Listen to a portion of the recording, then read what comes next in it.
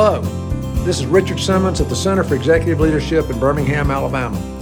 Today I'd like to share with you a talk by Jerry Leachman that he gave at the Center. He's speaking on practical faith. I hope you enjoy it. Well, it's great to be back down in Alabama, Birmingham, Alabama. I didn't know that it was in Birmingham. I thought I'd never left Washington when we were coming down the escalator. You know, thought, whether they're just making me feel right at home. You guys know you're in trouble again. There's somebody up in front of you saying, "Hi, I'm from Washington, D.C., and I'm here to help you." But I will tell you, Richard, his name is becoming known in Washington because I give that book out. If some of you are new and you don't know it, he wrote a book, True Measure of a Man. Does anybody have one of those things? Do you have one? No. Well, I just spoke at the Hilton Ballroom to about 800 people last week. We have a high-tech prayer breakfast up there, and I open it and play center field for the speaker and close it every year. And I always commend this book to people, but you know, in sales, they used to give you a little training on how to overcome objections. When I say, this is the best book I've ever given to men, The True Measure of a Man, and I say, it's written by a guy I've known since high school, Richard Simmons, and at that point, they do like that. And I said, no, it's not that. Come on, let's go. That's not that guy. Are you serious? And that's why I told him when they republished it, you know.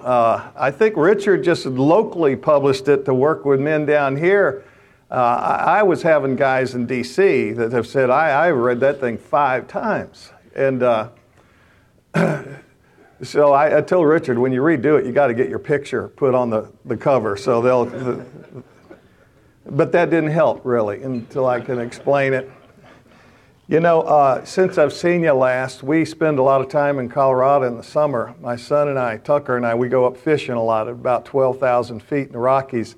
I had an ATV crash. To be honest, I'm just proud to be here because it could have taken me out. I have a little trout lake that you always catch fish in because up at 12,000, you have to hike in an hour and hike back out an hour. Nobody wants to do that. So if you're willing to pay that price, you can catch some fish. Anyway, I told Tucker, I said, you head down the hill and I'll catch you. And we've been doing it our whole life.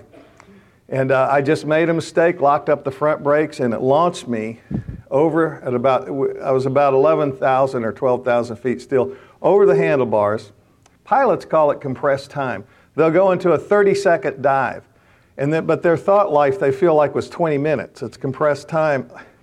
I got to tell you, going over the handlebars, I had this sad feeling, not terror, thinking, what a really dumb way to go out. And I was actually thinking of Christopher Reeves, you know, the guy that played Superman. He just fell off a horse. This seemed worse to me because I knew when I was in the air, I was going to hit in front of that ATV and then it was going to run back over me. And that's what happened. 3 local kids found me on the trail, and this little country gal said, "Mister, I hate to tell you, but your lip's hanging down off your face." I didn't know it, so I kind of put it back and put my other lip to hold it in place. And I lost all my bottom teeth. I got some fake ones in there now. But I've tried to not be self-conscious about it because I really couldn't speak for about a week and a half to groups. The doctor says, you're on the injured reserve list for about a week and a half. My first one back, there again was about 800 people in the Hilton Ballroom. Holly went out. I thought, I have this phobia. These teeth are going to fall out while I'm talking. She went out and bought me some Polygrip. And I thought, well, I've just gone to the next level. And then I said, honey, I still have the scar that goes all the way from here to here. Should I go back to a plastic surgeon and get him to get rid of the rest of it? She said, no way, baby. She said, that thing is sexy. She said, real men will pay for one of those things. And so I'm here, and I'm feeling great. I want to recognize a couple of people, and then I have some things I want to talk to you about today, boys. One is Coach Chris Yeager from the Mountain Brook Spartans. Coach, would you just stand up so the guys could see you?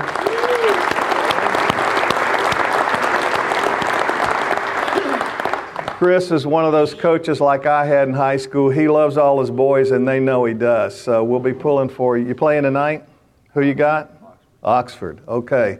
Well, bring us a W back to Birmingham, and then cheer up, it'll get worse. You got Hoover the next week, if that works out.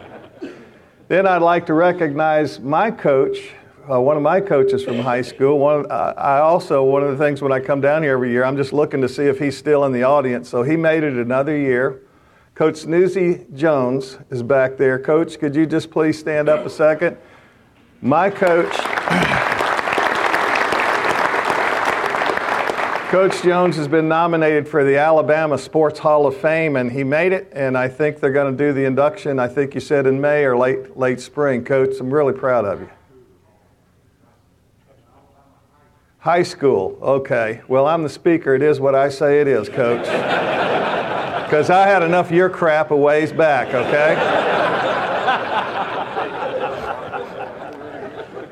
And that ain't no joke. Well, you know, people are always asking about Washington. And I'll just tell you this.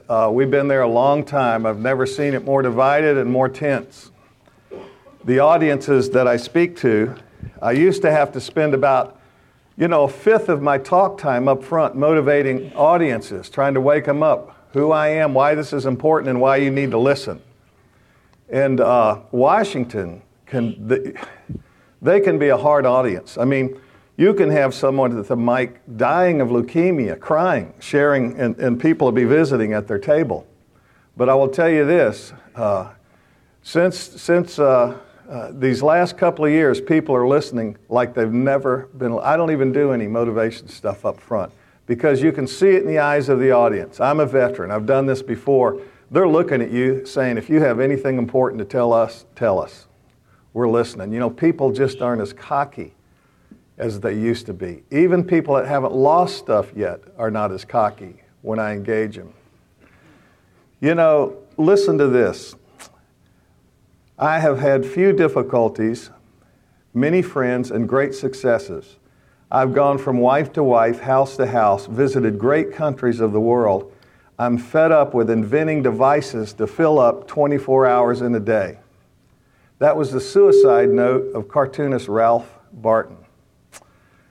I sit in my home in my house in Buffalo. Sometimes I get so lonely it's unbelievable. Life has been good to me. I have money, I have health, but I'm lonely, I'm bored. I often wondered why so many rich people commit suicide. Money sure isn't a cure-all. That was O.J. Simpson. This last one really astounded me.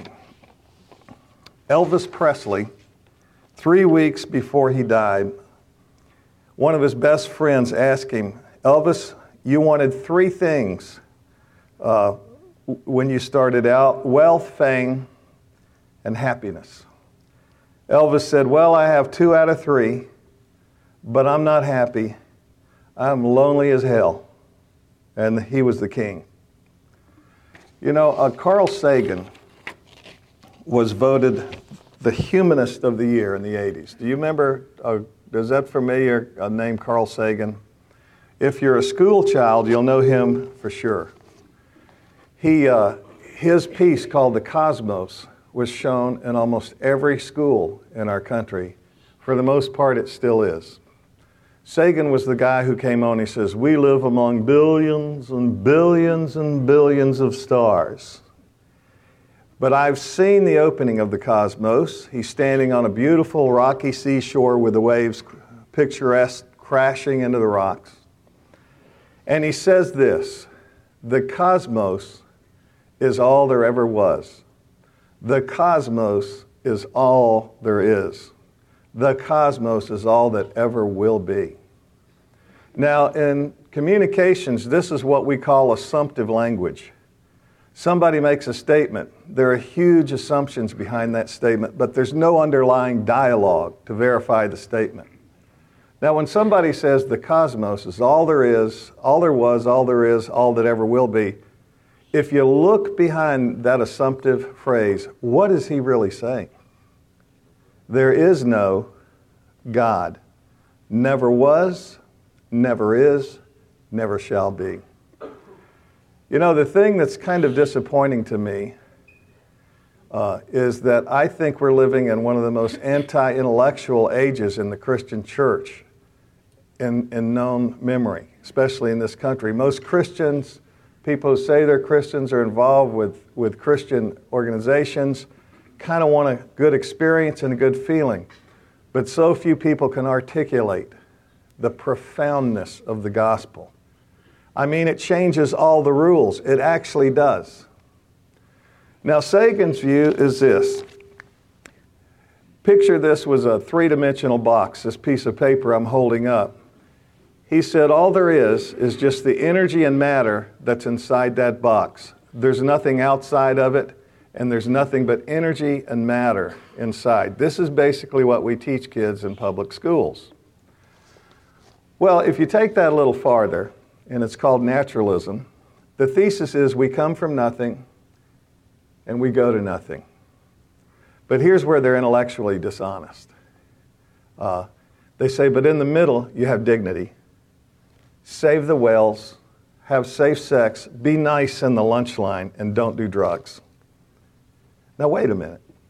You know, kids eventually figure this out. If I come from nothing and I go to nothing, ultimately, what am I in the middle? Nothing. Who gives a crap about the whales? Because when we die, when all this is over, it'll be like we were never here and it won't matter. How do you live a completely meaningless life? Now, I've worked with many who say they would name the name of Christ, but they fall into the second category. They're really deists. A deist says God created everything in the box, and then he checked out. He's not involved with anything in the box, and he doesn't care. We're kind of on our own after that. Now, everybody I've ever worked with that would tell me I'm an atheist, I have discovered when I get to work with them in any depth at all, some of the reasons people say that. One is anger. They've had a very hurtful experience, so they write it off and they blame God. They just write him out of their life. The second is pride, and that's a control issue. They just don't want to submit to anybody. So if there's an almighty God out there, he might be the boss, and they want to be the boss of their life. The third is there's usually some moral impurity in their life. They're not willing to give up. So to balance that, there has to be no God, so they can enjoy this impurity with a minimum of guilt. But let me tell you the difference between Carl Sagan and the gospel. If Sagan and these guys are right, we have no dignity, no inherent dignity. If you don't like some people group or Down syndrome children, just get rid of them. If we have no purpose, we have no destiny, nothing you say matters, your life doesn't matter, there will be no accounting at the end of life. The bad guys do get away with it, and by the way, there's no foundation for ethics. Who makes the rules if there's no God outside the box? Well, you're left with utter meaningless. Nothing you ever do, nothing you ever say ultimately matters. Well, let's all get pumped about that kind of life. He even gets excited about it in the film. He says, we come from star stuff, and you can go back to being star stuff. What am I going to say? All right, I'm totally in. Man, I'm pumped about being star stuff. This is rampant in our culture. It really is. Let me juxtapose the biblical viewpoint, and I want to show you practically how this changes every rule in your life. The Bible says, there is energy and matter inside the box. There's a God outside the box, but he's not made of the same stuff in the box. God is a spirit. It says in John chapter 4. He's omnipresent. A spirit can be everywhere at once, and we believe this. And here's the gospel. It's not like deism. God parachuted into this box to be involved with us. He heard our screams. Christ, the Son of God, parachutes in here to save us, to rescue us. How incredible, one, that God made us in the first place, but he would parachute into the cosmos and be involved with our life. You know, Jesus said a sparrow couldn't fall from the sky without God knowing it. And then he turns around and says, we count more than that. You know, the more I get this, the more unashamed of Christ I am. Talk about being thankful this Thanksgiving. I'm about to just come out of my shoes. I'm so fired up and so grateful. The more I understand the profoundness. The Lord is offering us a new beginning. You know, I had two boys. One was a Marine tank commander, and the other one was a high-tech guy up in Washington. Well, he still is. They were twins, good students, William and Mary. This one of the brothers, twin brothers, comes up to me. He came to something I was speaking at, and he said, I've never been to a Christian anything.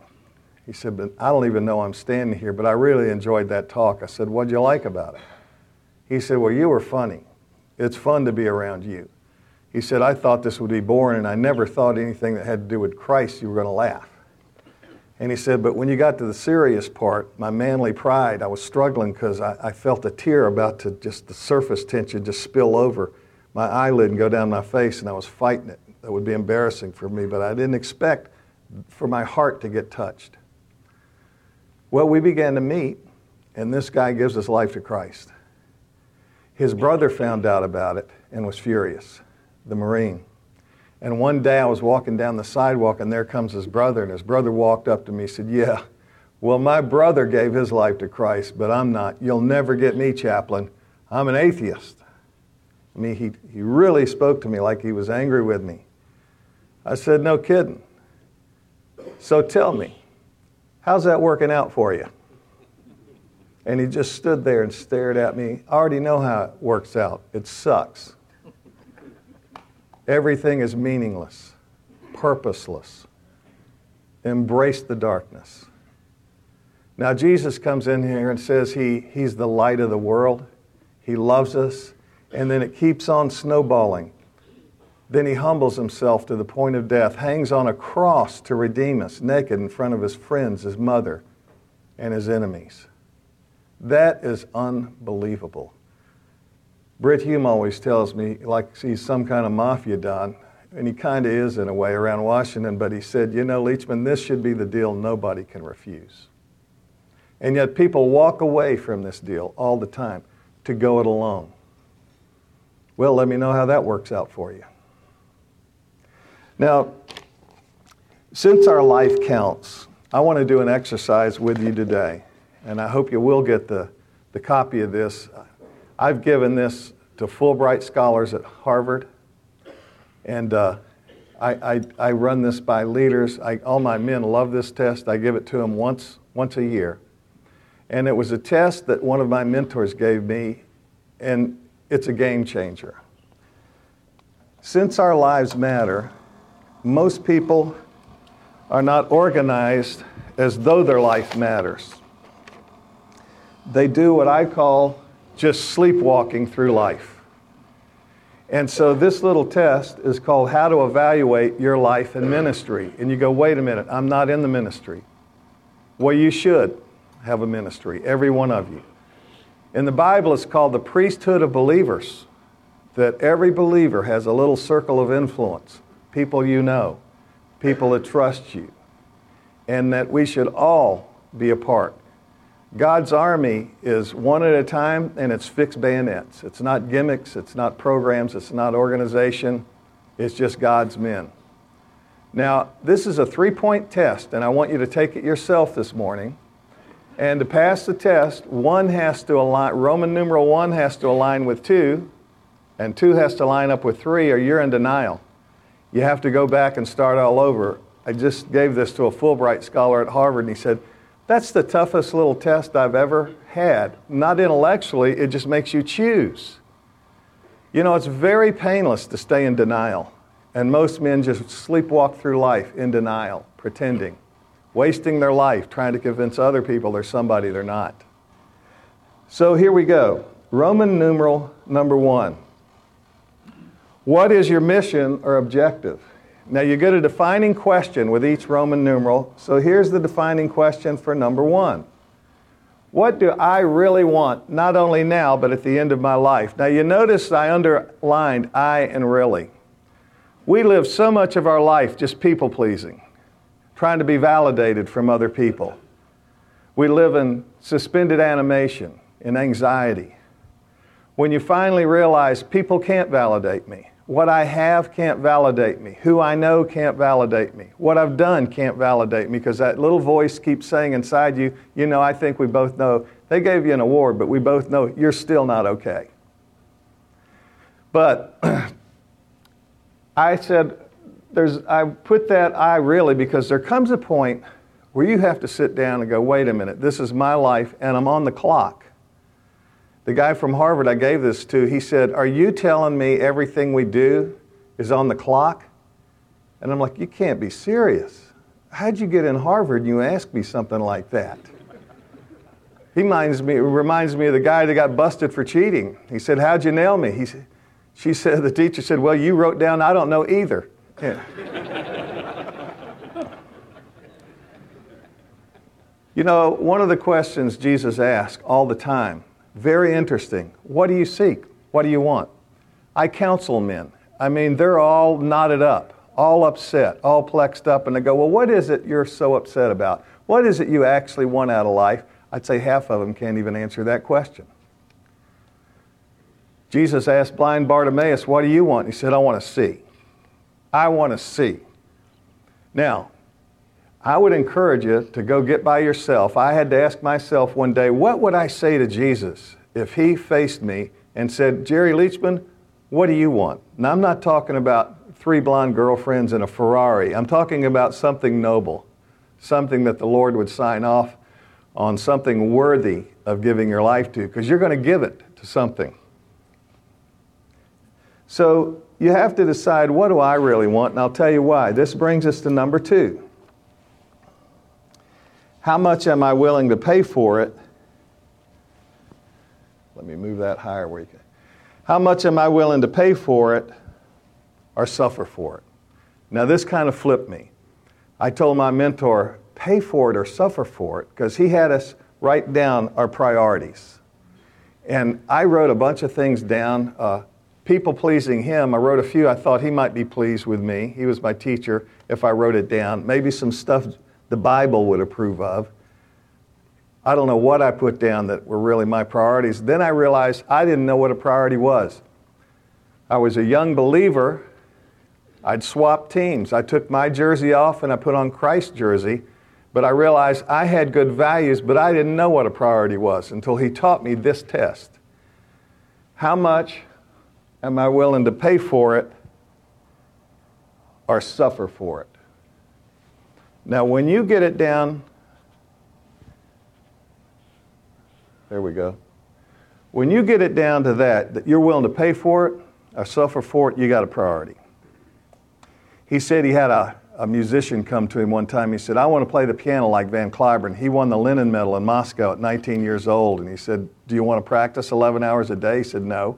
He said, then you don't want to play the piano like Van Cliburn. You're just dreaming. Now, I'm going to share my 4 objectives with you in just a second. Not that you have to be like me, but I'm praying your creative juices, a fire of conviction would arise in your heart if you want to know where I want to take you today. I'm coaching you up right here. Just do what I say, and this is a game changer. You need to decide what you really want, what your mission God has called you on. You go, I don't even know if I believe. I don't care. You're still called of God. He put you here for a reason.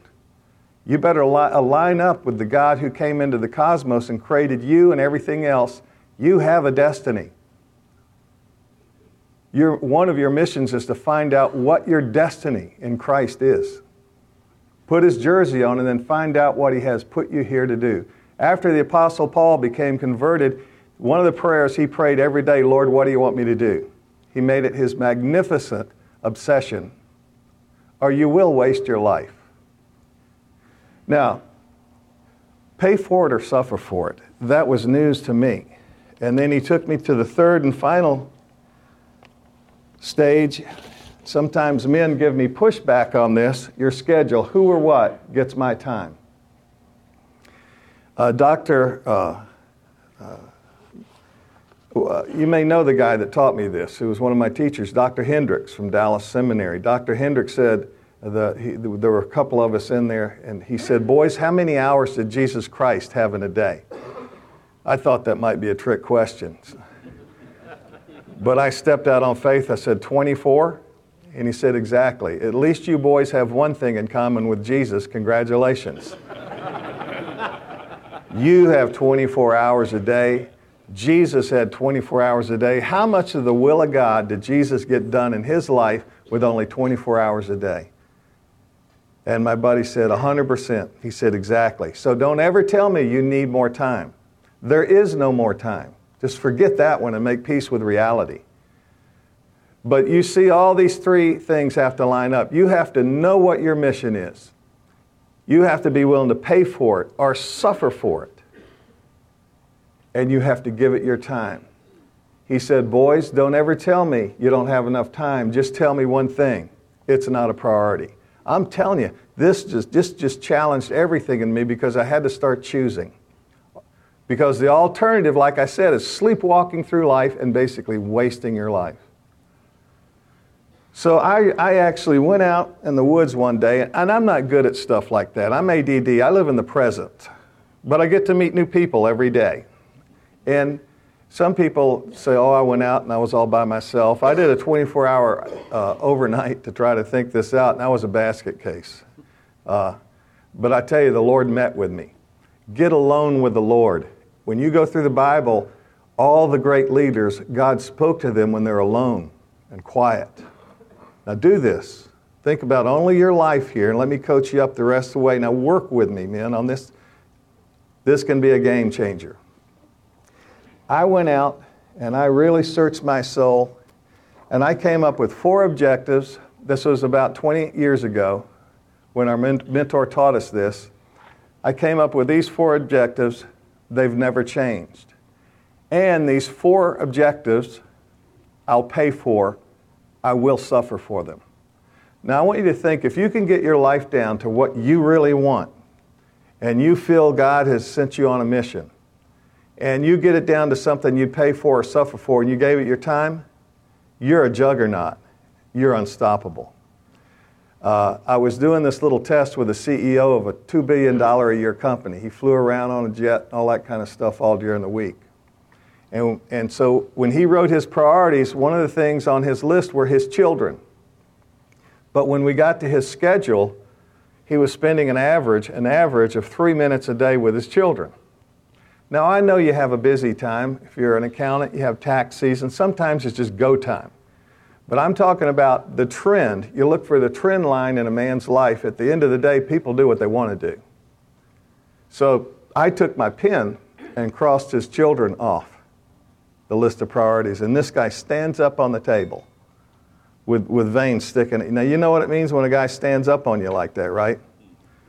But he was only about 4'8", and I was thinking, I got grandkids, but I can still take you, dude. You need to sit down. I got you. And he was furious with me. He said, how dare you tell me I don't love my children? I said, I didn't say you didn't love them. What was I telling him?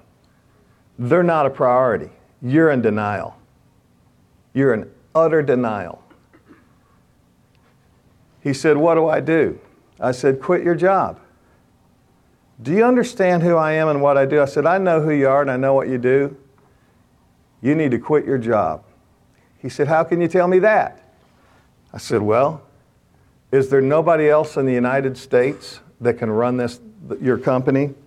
So we had a little flush of humility, and he said, okay, yeah, there are 10 other people in our country that can run the country. I said, okay, I'll take that.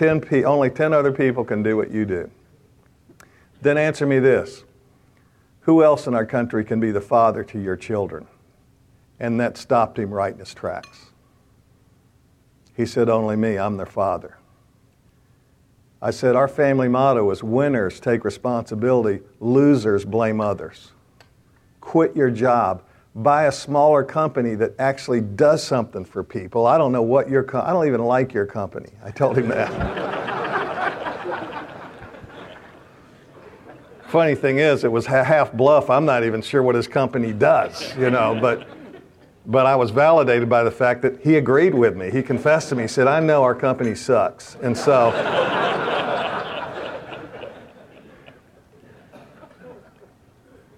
he resigned.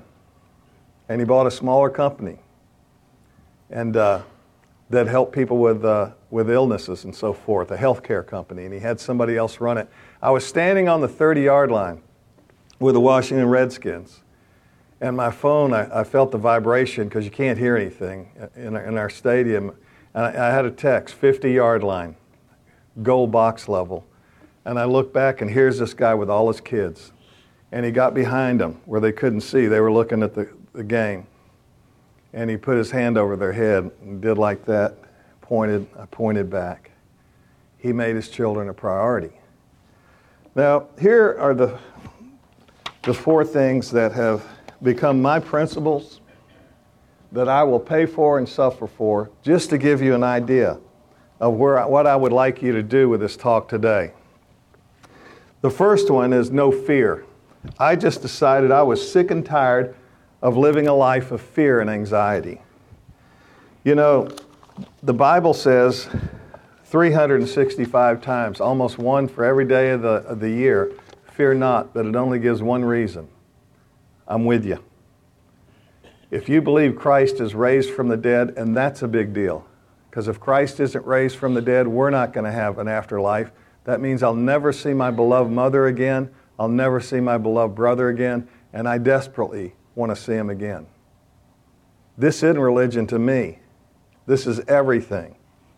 This is either true or we're the biggest fools that ever lived. I just got tired of living a life of fear and anxiety. I believe Christ is alive, and I believe He's with me.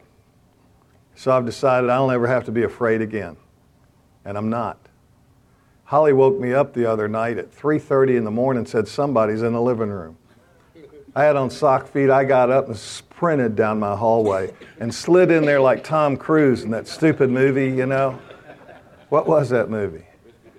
Risky Business. You're wasting your life. Okay.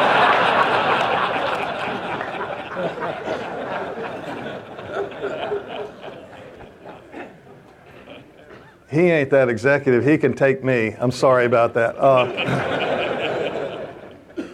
I was disappointed in a way not to find anybody in our living room. I believe God was with me. And because my family are one of my priorities, I'm willing to suffer for them. I'm willing to pay. That's settled up front.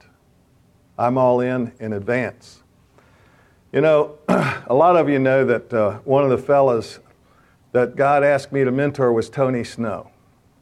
Tony was beloved by both sides of the aisle. And he had called me from Fox one day and he said, the president has asked me to be the press secretary. Could you come down here? You're my chaplain. Could we talk this over? And we did. We finally decided Tony felt called to do it. Called of God and called to help the country. And he wasn't doing it for ego. He was already famous. He didn't need to be more famous. So he did it. Well, then he called me one day. He said, I just left the doctor's office. I have colon cancer. You're my first call. I don't even know what to think. I'm numb. My mother died of colon cancer when she was 39 years old. This is serious. He said to me, I don't even know what to think. I said, well, Tony, you're a baby in a basket. He said, what's a baby in a basket? I said, you know, Moses, when he was born, he was to be God's deliverer. And Pharaoh knew that. Pharaoh put a hit out. The most powerful man put a hit out on all the kids under 2 years old. And Moses' name was on the hit list. Then his mother puts him in a little reed basket and floats him down the crocodile-infested Nile River. That would bring a tear to the eye of a stone dog. It's so sad that baby had no chance. Pharaoh's daughter finds him, hires Moses' mother as the maid. Now she's getting a check for raising her own son. I said, Tony, man's plan for Moses was to take him out. But God's plan for Moses, he was going to be God's deliverer. I said, Tony, you're going to be here. You won't leave the earth 1 second before God wants you here. You're a baby in a basket. It's kind of funny. Every time we talked on the telephone, when the conversation would end, he said, all right, Leachman, love your guts. Baby in a basket. And he'd hang up. I go, baby in a basket. When it got towards the end and his illness was advanced, he summoned me down to the West Wing. He said, I've been working so much, I'm so spiritually hungry. Could you just come and give me a lesson from the Bible? And I went down to his office in the White House. And I forget what lesson I was giving him, but right in the middle of the lesson, he just doubled over with pain. And his pain was so intense, I stopped reading. I didn't know what to do. And he opened one eye like that. He said, what'd you stop reading for? I said, well, Tony, seems like we got the game on. You're in excruciating pain. He said, I want to hear the Word of God.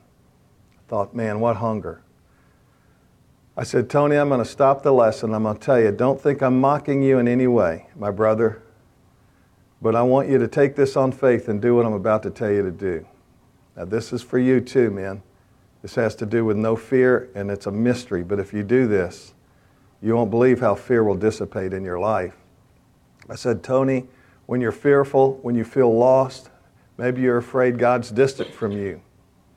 You have a wife and 3 kids. You're worried about leaving them. I said, praise God.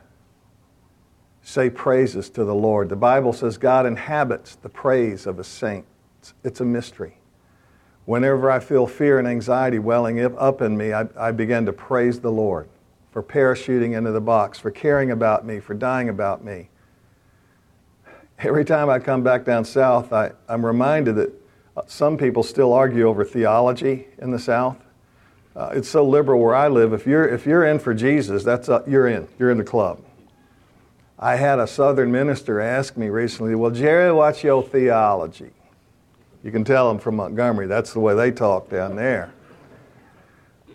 And I thought I would just zing him a little bit. I said, well, I'm Reformed. That means I'm in the sovereignty of God. He says, yes, I understand that. I said, well, I'm a Reformed Black Pentecostal. And he did just like that. He said, are you serious? I said, I'm totally serious. I've been in the Redskins locker room so many years. And I will tell you what, I hear those kids pray and I get so fired up, I wish I want to suit back up and hit somebody. We love you, Lord. We praise you, Lord. We worship you today, Lord. Nobody can withstand you, Lord. I have learned to praise the Lord from our players. And I just find when I do that, God inhabits the praise, and He draws near within seconds. So I tell Tony this. Next week I get a call. He said, Leachman, it's snow. I said, where are you? He said, I'm up at Kennebunkport with the president. He's in there talking to this Putin guy from Russia. I can't take it anymore. I had to get out here for some fresh air. He said, I want to tell you something. That praise the Lord thing, it works. I've been doing it. No fear. The second thing is a grateful heart. The core of all sins in Romans 1, for when they knew God, they didn't recognize Him as God, neither did they give thanks. And their foolish hearts became darkened. The shortest route to a heart of darkness is an ungrateful heart. If you have a grateful heart, these things will be true in your life as a trend. Joy. Joy only has one source, a grateful heart. Worship. Worship has only one source, a grateful heart. And we don't just worship in church. Sometimes I'm just with my kids and I just grab them and say, God, I love you. That's worship. And sense of mission. The people with grateful hearts, they're the ones that volunteer. I got to give back. God has been so good to me. The real definition of humility is somebody who just can't get over the grace of God in their life. They just can't get over it. A grateful heart, a godly heritage. You know, I came from a family where there was a lot of addictions. My mother and her spouses, 4 out of 5 were divorced, so we had a history of that as well. I thought, I'm gonna lay my life down on my watch, and if I get married, I will lay my life down for it. I praise my wife at the temple gates. My children and I talk almost every day. It's been a paradigm shift. I pay for it. I suffer for it gladly. Our second family motto is you can fake caring, but you can't fake showing up. You got to be there. Not just talk, you got to be there. And I want a godly heritage. You know, we're always training our kids for better, for worse. I remember when Tucker was still in one of those booster seats in the back, we were at a red light in Washington, and the car in front didn't move instantly. And Tucker started going, go, go, God, idiot. Holly looks right at me and goes, well, there it is, Jerry, way to go.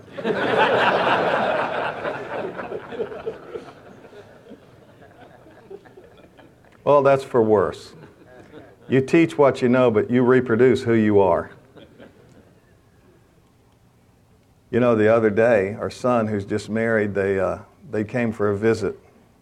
She had to go back to Houston, where they live, a couple of days early. He had to stay in Washington for a couple more days' business. I turned the hall and I saw my son with his hand on our daughter-in-law's head, giving her a blessing, praying over her before she left. It brought tears to my eyes. I do that to his mother every day. She can't leave the house without a blessing for me. I can't leave the house without a blessing for her. When we go to the table, my boys stand till their mother is seated. When she sits, we sit. If we were guests in your house, we do the same thing. Then they still can't start shoveling the food in. We say a blessing, then they remain sitting. And when their mother takes a bite, they can take a bite. How do you think that makes their mother feel? Great. What does that teach my boys? This is how you treat women. What does it teach my daughter? This is how you should expect it to be treated by men. She's never been in an abusive relationship. She knows it when she sees it. She won't put up with it. And I've told you this before about my son-in-law. If you have a daughter, pray for one like my son-in-law. He loves Jesus. He loves our grandkids. He loves my daughter. He's in the Secret Service. He's got a gun. He's got a badge. Doesn't get any better than that right there, I'll tell you that.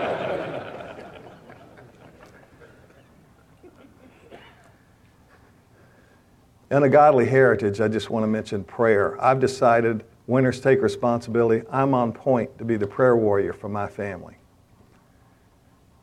I will tell you, I'll commend this to you. Quite often, I get on the floor to pray and I lay in the shape of a cross with my face sticking right down in the floor. That's kind of a good position to be in. And I lay like this on the floor with my face down to humble myself before God. And I make my prayers and petitions for my family. I do that 2 or 3 times a day. Sometimes I'll stand out my children's bedroom and hold my hands up and kind of pray through the wall where I think they're lying at night after they're already asleep. I pray for them at games. At games, they know if my hat's off, I'm praying. And it's funny, sometimes it'll get tight and they'll look over to see if my hat's on or off. A godly heritage, I'll pay for that and I'll suffer for it. The one thing that does take men out in this category, and it's the last thing I'll mention, is moral purity. Moral purity can actually absolutely short circuit and frustrate and quench the family heritage that you want. One of the things that's taken men out that I work with is pornography. You know, we know now if men expose themselves to pornography on a regular basis, that chemicals are released in the brain that are literally stronger than crack cocaine. The first person I heard say he was a sex addict was Wade Boggs with the Red Sox, and I thought, oh man, own your own stuff. Then I got educated through counseling men. You can literally become addicted. It creates neural pathways. It activates the reticular activating system, which means that's a filter on what we should notice. My son gave me his car when he got a company car. And it's a 10-year-old BMW 500 series. Now it's 10 years old, but it'll still do 90 miles an hour in first gear with the emergency brake fully on. I know that for a fact. But I notice every 500 series BMW, that's the reticular activating system. When I'm at lunch with a man, sometimes I can almost tell him if he's exposing himself to pornography. Because, I mean, an A+ woman could walk by to a C- woman, and they literally are trying to keep eye contact with me, but they can't do it. And I mean, everyone that walks by, and I could almost tell him what his life's like. You can have a private life, but you can't have a secret life. When we do this, it defiles our conscience, and we have no power spiritually. James says, don't be double-minded. If you have a secret life, you're double-minded. And I'm not trying to shame anybody. This is all of us.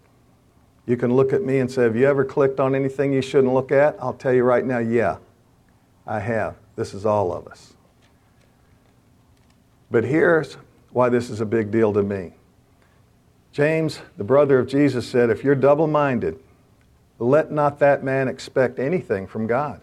Now, God may throw you a bone, but you have no right to expect it. That means power in prayer.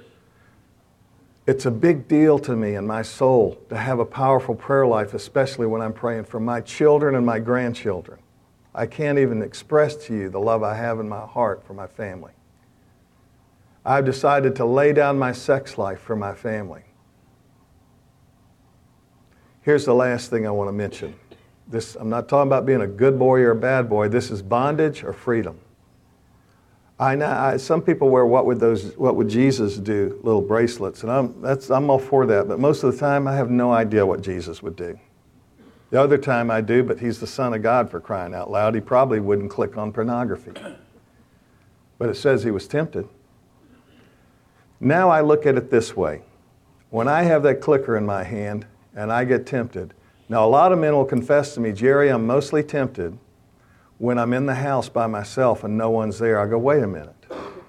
Do you believe in the omnipresence of God? Yes, I do. I say, no, you don't. You're like a deist. You're never alone. There is no secret sin. When I tell men, they go, that's embarrassing. You know, the stuff I do, the things I look at, you're saying Christ is there? I said, absolutely. Or none of it's true at all. Well, that'll change your life right there. But I look at it this way. When I have that clicker in my hand and I'm about to click, I'm in a voting booth and I'm about to vote, and here's what I'm voting on. Yes, I want to be part of the problem. I want to be part of a multi-billion-dollar sleaze industry right out of hell. Yes, I'm in. I want to be part of that team. And by the way, you can't expect God to do anything in the life of anybody else that you won't let him do in yours first, or you're a phony. When I click on this, I'm saying, yes, it's okay for my wife to fantasize about other men when we're together. Yes, it's okay for my son-in-law to have affairs. Yes, it's okay for my daughter to fantasize about somebody besides her husband. And get this last one. Yes, my 9-year-old granddaughter, she's beautiful. And when she's a little older as a teenager, it's fine with me if they take her picture and put it on the internet. Now, this is when a fire gets up in me, guys. You know how I feel about that? If somebody would do, hell no! I'm not clicking. I'm going to lay my sex life down for my family because I want some degree of moral purity. I have lust in my heart. I confess that to all of you. We're men. We're wired that way. But I don't have a secret life. I have a private life. Because I don't want to be double-minded. I want to have a clear conscience. I want to have spiritual power, and I want to have power in my prayers. Men, lay down your life for those you love. The last thing I want to mention are friends to help me across the finish line. Franchise player friends to help me cross the finish line. I decided to be very deliberate about developing an inner circle and being part of that inner circle. Men, now don't stop working on me. This is our last little addendum of the day. Your inner circle will make you or break you. Did you notice the time Christ spent developing an inner circle? Most men don't have an inner circle, really. They know 100 men, but they don't have an inner circle. I didn't, and I decided to be deliberate about it. And I kind of targeted guys I was drawn to that I thought I'd be a better man to be around him, and I'd get them for lunch. Jonathan and David talked about their covenant together. Now I have a franchise player inner circle around me. It gives you power. You will go farther than you'd ever go on your own. You have to have truth, fellowship, and accountability in your life. Truth, the Word of God, fellowship, mutual encouragement, and accountability. That's someone that is helping you go where you want to go, but you can't get there alone. The Bible says if one can chase 1,000, two can chase 10,000. This is exponential power. Some of the generals I've been mentoring in their faith, we got on this topic and one said, you know, when I send guys out on recon missions, I always send them in 2, 3, or 4. I said, is that in case some get killed, the mission continues on? He said, no, the fear factor drops down to 0. I've asked airborne rangers, you're over enemy territory at night. They open the door. Do you jump or not behind enemy lines? You know what they say to me? Real rangers. If I'm by myself, maybe I jump, maybe I don't. But if my band of brothers is with me, I'm out the door 100% of the time. Do you have a circle, an inner circle of a band of brothers? This was a speech given before Henry V was to lead men into a hopeless battle. He that hath no stomach to this fight, let him depart. His passport shall be made, and crown for convoy will be put into his purse. For we would not die in that man's company who fears his fellowship to die with us. For this day is called the Feast of Crispian. And he that outlives this day and comes safe home will stand tiptoe when this day is named, and he will show the scars on his arms, and he will stand and say, I was there in the battle on St. Crispin's Day. Old men forget, yet all shall be forgot, but he'll remember with advantages what feats he did that day. For this day to the end of the world, we in it shall be remembered. We few, we happy few, we band of brothers. I want to light a fire in you. I don't care what age you are. If you don't have an inner circle of a band of brothers, it'll make you or break you. When my brother died, word got around Washington, and I will tell you in 40 minutes there were 10 men. I'm a Southerner. When bad things happen, I just have to go outside. 10 men were just sitting with me under the tree outside. They couldn't bring me back to life, but they could sit there and weep with me. They have permission to hold me accountable. When you give somebody that permission, you can't hold it against them because you gave them permission. I want to close with a powerful example to illustrate the power in an inner circle. Paul and Silas, they were soulmates. And they went to found the church at Philippi. They cast a demon out of a girl. Everybody got mad about it. They had a kangaroo trial, and they threw them in the prison. They beat them with rods, it says in Acts 16, and threw them in the inner prison. They were in stocks and chains. Could you imagine what it smelled like in there? Guess what they began to do at midnight? Praise the Lord, like I told Tony, like I'm telling you. You know those two guys couldn't carry a tune in a bucket. And everybody in the prison heard them praising the Lord. They could have gone negative. They could have gotten mad. Well, thank you, God. We're trying to talk you up. Thank you for the reward. If it wouldn't spoil some big project you're working on, God, we could use a little help down here. Thank you. They didn't do that. These two men began to sing praises to God at midnight in the dark. And a revival broke out in that prison. There is an incident that happened a few years ago in Cleveland. I had a guy from Cleveland in one of the groups, and he said, that happened. They tell the story about the Cleveland Symphony Orchestra some seasons ago. The orchestra was performing a well-known piece by Mozart called The Magic Flute. Midway through, a powerful storm raging outside the symphony hall caused the lights to go out. Undaunted by the darkness, the musicians hardly skipped a beat. The members of the orchestra knew the music so well, they carried on the performance even though it was pitch black dark in the symphony hall. At the end of the Mozart symphony, the audience burst into thunderous applause, clapping long and loud at this extraordinary feat.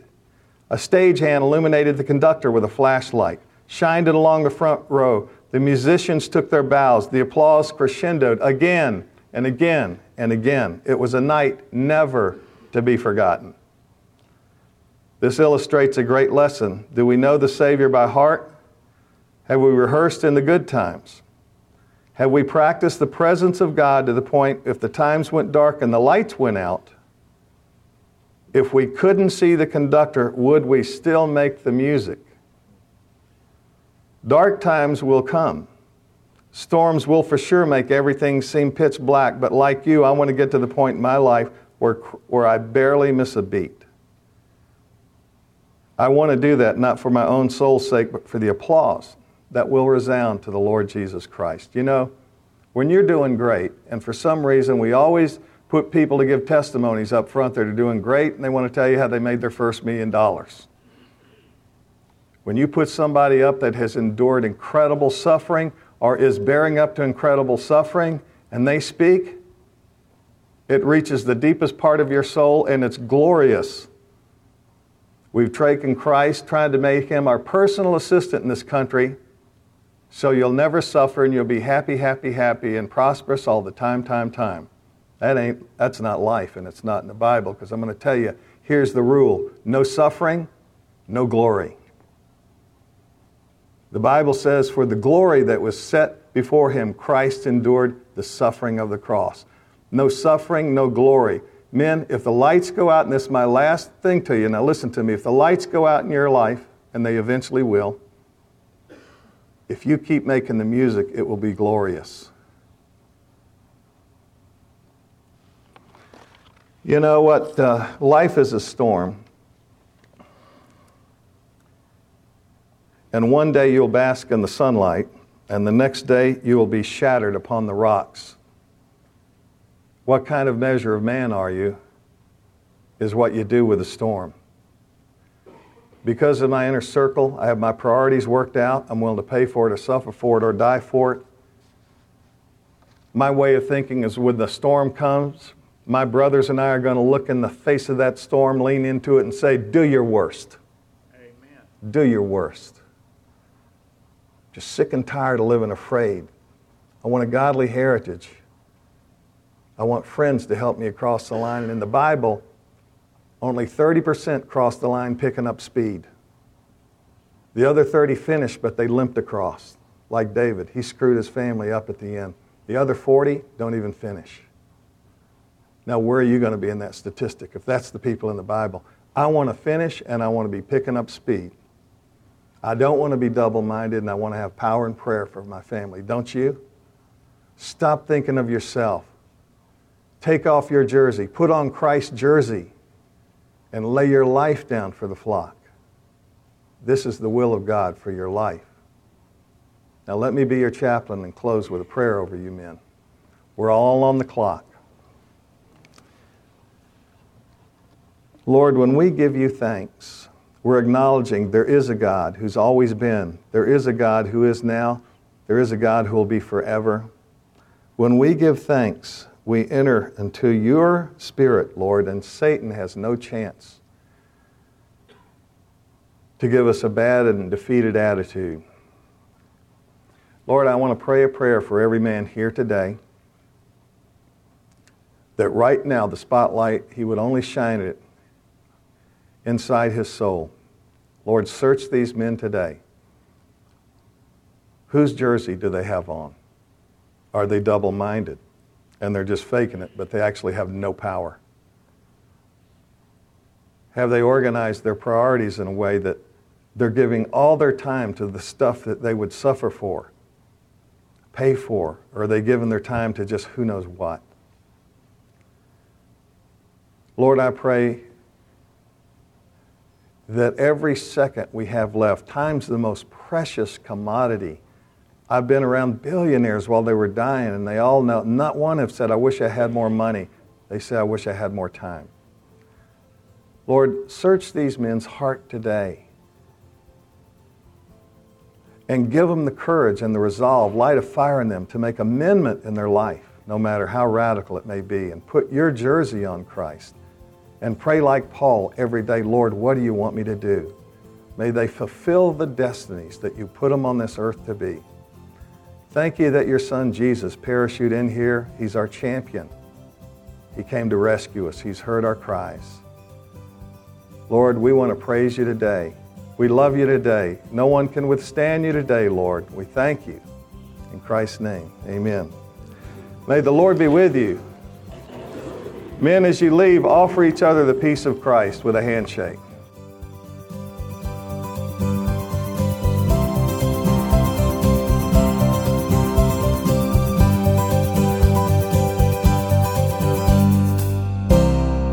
You've been listening to the Reliable Truth Podcast with Richard E. Simmons III, Founding Director of the Center for Executive Leadership in Birmingham, Alabama. For more resources, please visit our website at www.richardesimmons3.com or by email to richard@richardesimmons3.com.